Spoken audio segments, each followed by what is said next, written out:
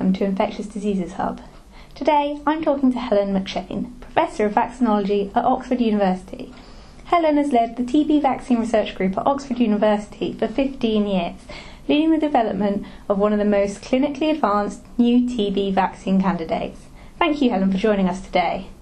First, could you introduce yourself and tell us a bit about your career to date?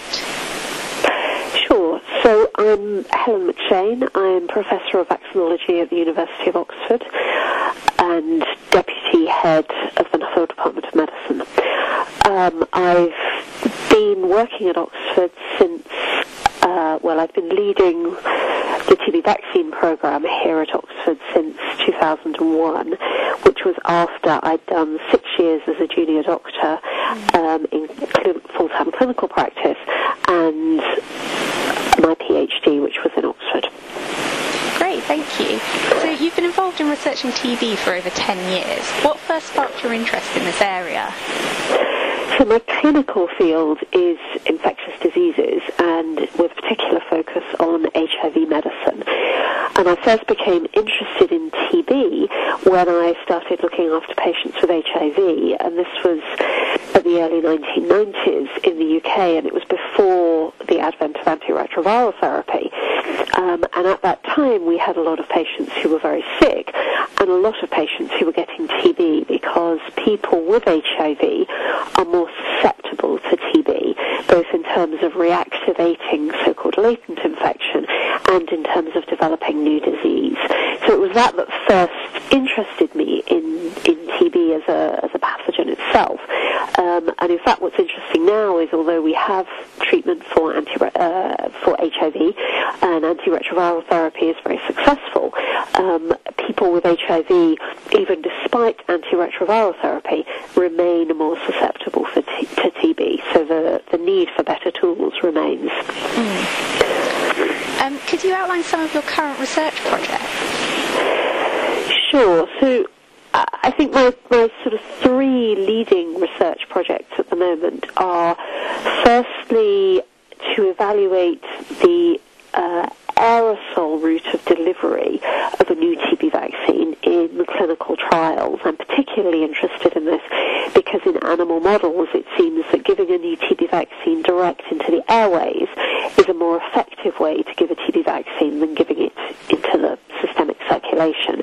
So we're doing a number of studies to look at that, the potential for that route of immunization in humans.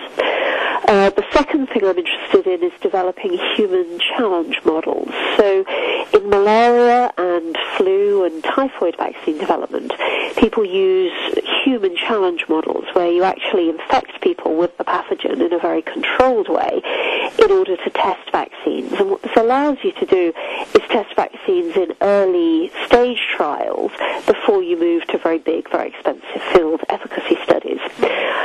TB is a bit tricky in that we can't give people TB for fairly obvious reasons, but we can give people BCG. And if you forget for a minute that BCG is a vaccine, and instead of that think about BCG as a live attenuated strain of Mycobacterium bovis, which is licensed for human use, then there is the potential to use that organism as a challenge agent. So we've done 3 studies where we have delivered that challenge agent, which is also a vaccine, into the arm, and looked at recovery of BCG from the vaccination site. And we're now doing a study funded by the Gates Foundation where we give BCG by aerosol into the lungs to see if that is a effective way to develop a challenge model. So that's my second project that I'm interested in. And then the third project that we're doing at the moment a lot of work on is looking at new antigens. So TB has got 4,000 antigens, and at the moment throughout the world we're only using about 11 of those 4,000 or so antigens in the generation of TB vaccine candidates that are currently being tested in the clinic. So we're using 2 methods to look for new antigens. Firstly, a method based on mass spectrometry, and secondly, collaborating with colleagues in the US to identify antigens or to test antigens that they have identified in their programs. So why do you feel we need alternatives to the BCG vaccine? Well, I think I'd rephrase that question, if I may. I'm not sure we need alternatives. I think we need additions to BCG. So BCG is one of the world's most widely used vaccines. It's been given to over 3 billion people throughout the world. And when given at birth, BCG does confer consistent and reliable protection against disseminated disease, particularly TB meningitis, so TB that is spread outside of the lungs. But we know that BCG is much less reliable at protecting against lung disease, which is where the burden of both mortality and morbidity and the economic burden is. But it's because of that protective effect of BCG in infancy that really all the development strategies are designed to build on BCG in some way, either by boosting it or by improving upon BCG itself, if you see what I mean. So that's why I would say I think we need to improve on BCG.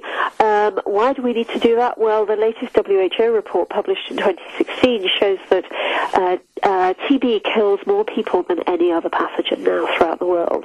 In 2015, there were 10.4 million new cases of TB throughout the world and 1.8 million deaths throughout the world.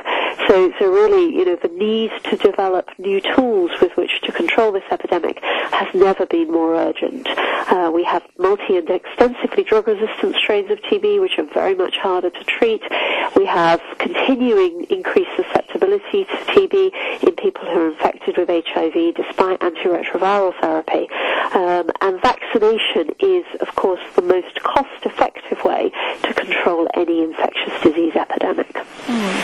So you largely work on recombinant viral vector TB vaccines. Do you feel this is a more promising approach than, for example, subunit or live attenuated vaccines? Or do you think they're all valuable methods to continue investigating at present? So, recombinant viral vectors are a very potent way to induce particularly cellular immunity, and we know that cellular immunity is critical for protection against TB, as evidenced best from the HIV-infected population.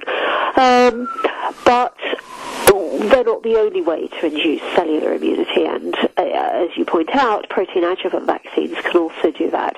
And as I said, there are other groups working on replacing BCG itself rather than developing booster vaccines. I think the very simple answer is we simply don't know at this point in time, and I think when working with a pathogen as complex and as successful as TB, we need as many different approaches as possible to be pursued in parallel. I think it would be very wrong for the field at the moment to focus on one angle on this or one method of boosting mycobacterial immunity, and I think the more different ways we have of doing this, the better, until we know more and know what the best way will be. Great, thank you. What do you consider to be the greatest challenges currently hindering the development of new vaccines for TB? There are many challenges. I think TB is a very, very successful pathogen, and if TB vaccine development were easy, we'd have done it by now.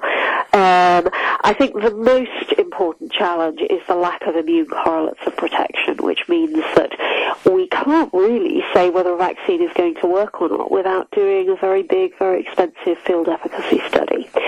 And if we could develop immune correlates of protection, and there are lots of groups, including my own, doing this throughout the world, then that would really be a game changer in TB vaccine development. We're particularly interested in developing mycobacterial growth inhibition assays. So these are functional assays that measure the sum of the parts of the host immune response, with a view that perhaps is a better correlate of protection and doesn't necessarily require an understanding of the underlying mechanisms of protection.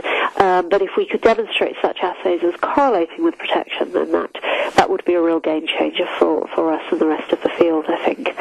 I think other challenges are that we have several preclinical animal models of TB vaccine development, and we all use many of those models, but we don't actually know which, if any of them, is the best model of replicating human disease. It's very difficult to model the complexity of human disease in preclinical animal models, and this is a bit chicken and egg. As with a correlate, we won't be able to validate either an animal model or a correlate until we have a successful vaccine.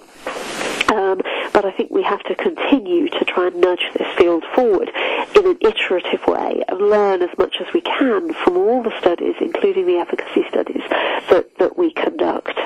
I think the other critical issue is the infrastructure and the funding required for all this work, the BSL-3 level animal work, the clinical trials, particularly in high-burden countries. I think we have made a great deal of progress over the last 10 or 15 years in this field, but I think it's absolutely critical that this progress is maintained and the pace of development continues if we are ever to develop a better vaccine. Great, thank you. And finally, looking forward, how close do you think we are to eradicating TB, and what steps could help bring this about faster? I think it's really important to be optimistic and set optimistic challenges, but I also think it's important to be realistic and to understand what is possible. I think eradication is a very big word, and I think we're a long way from that.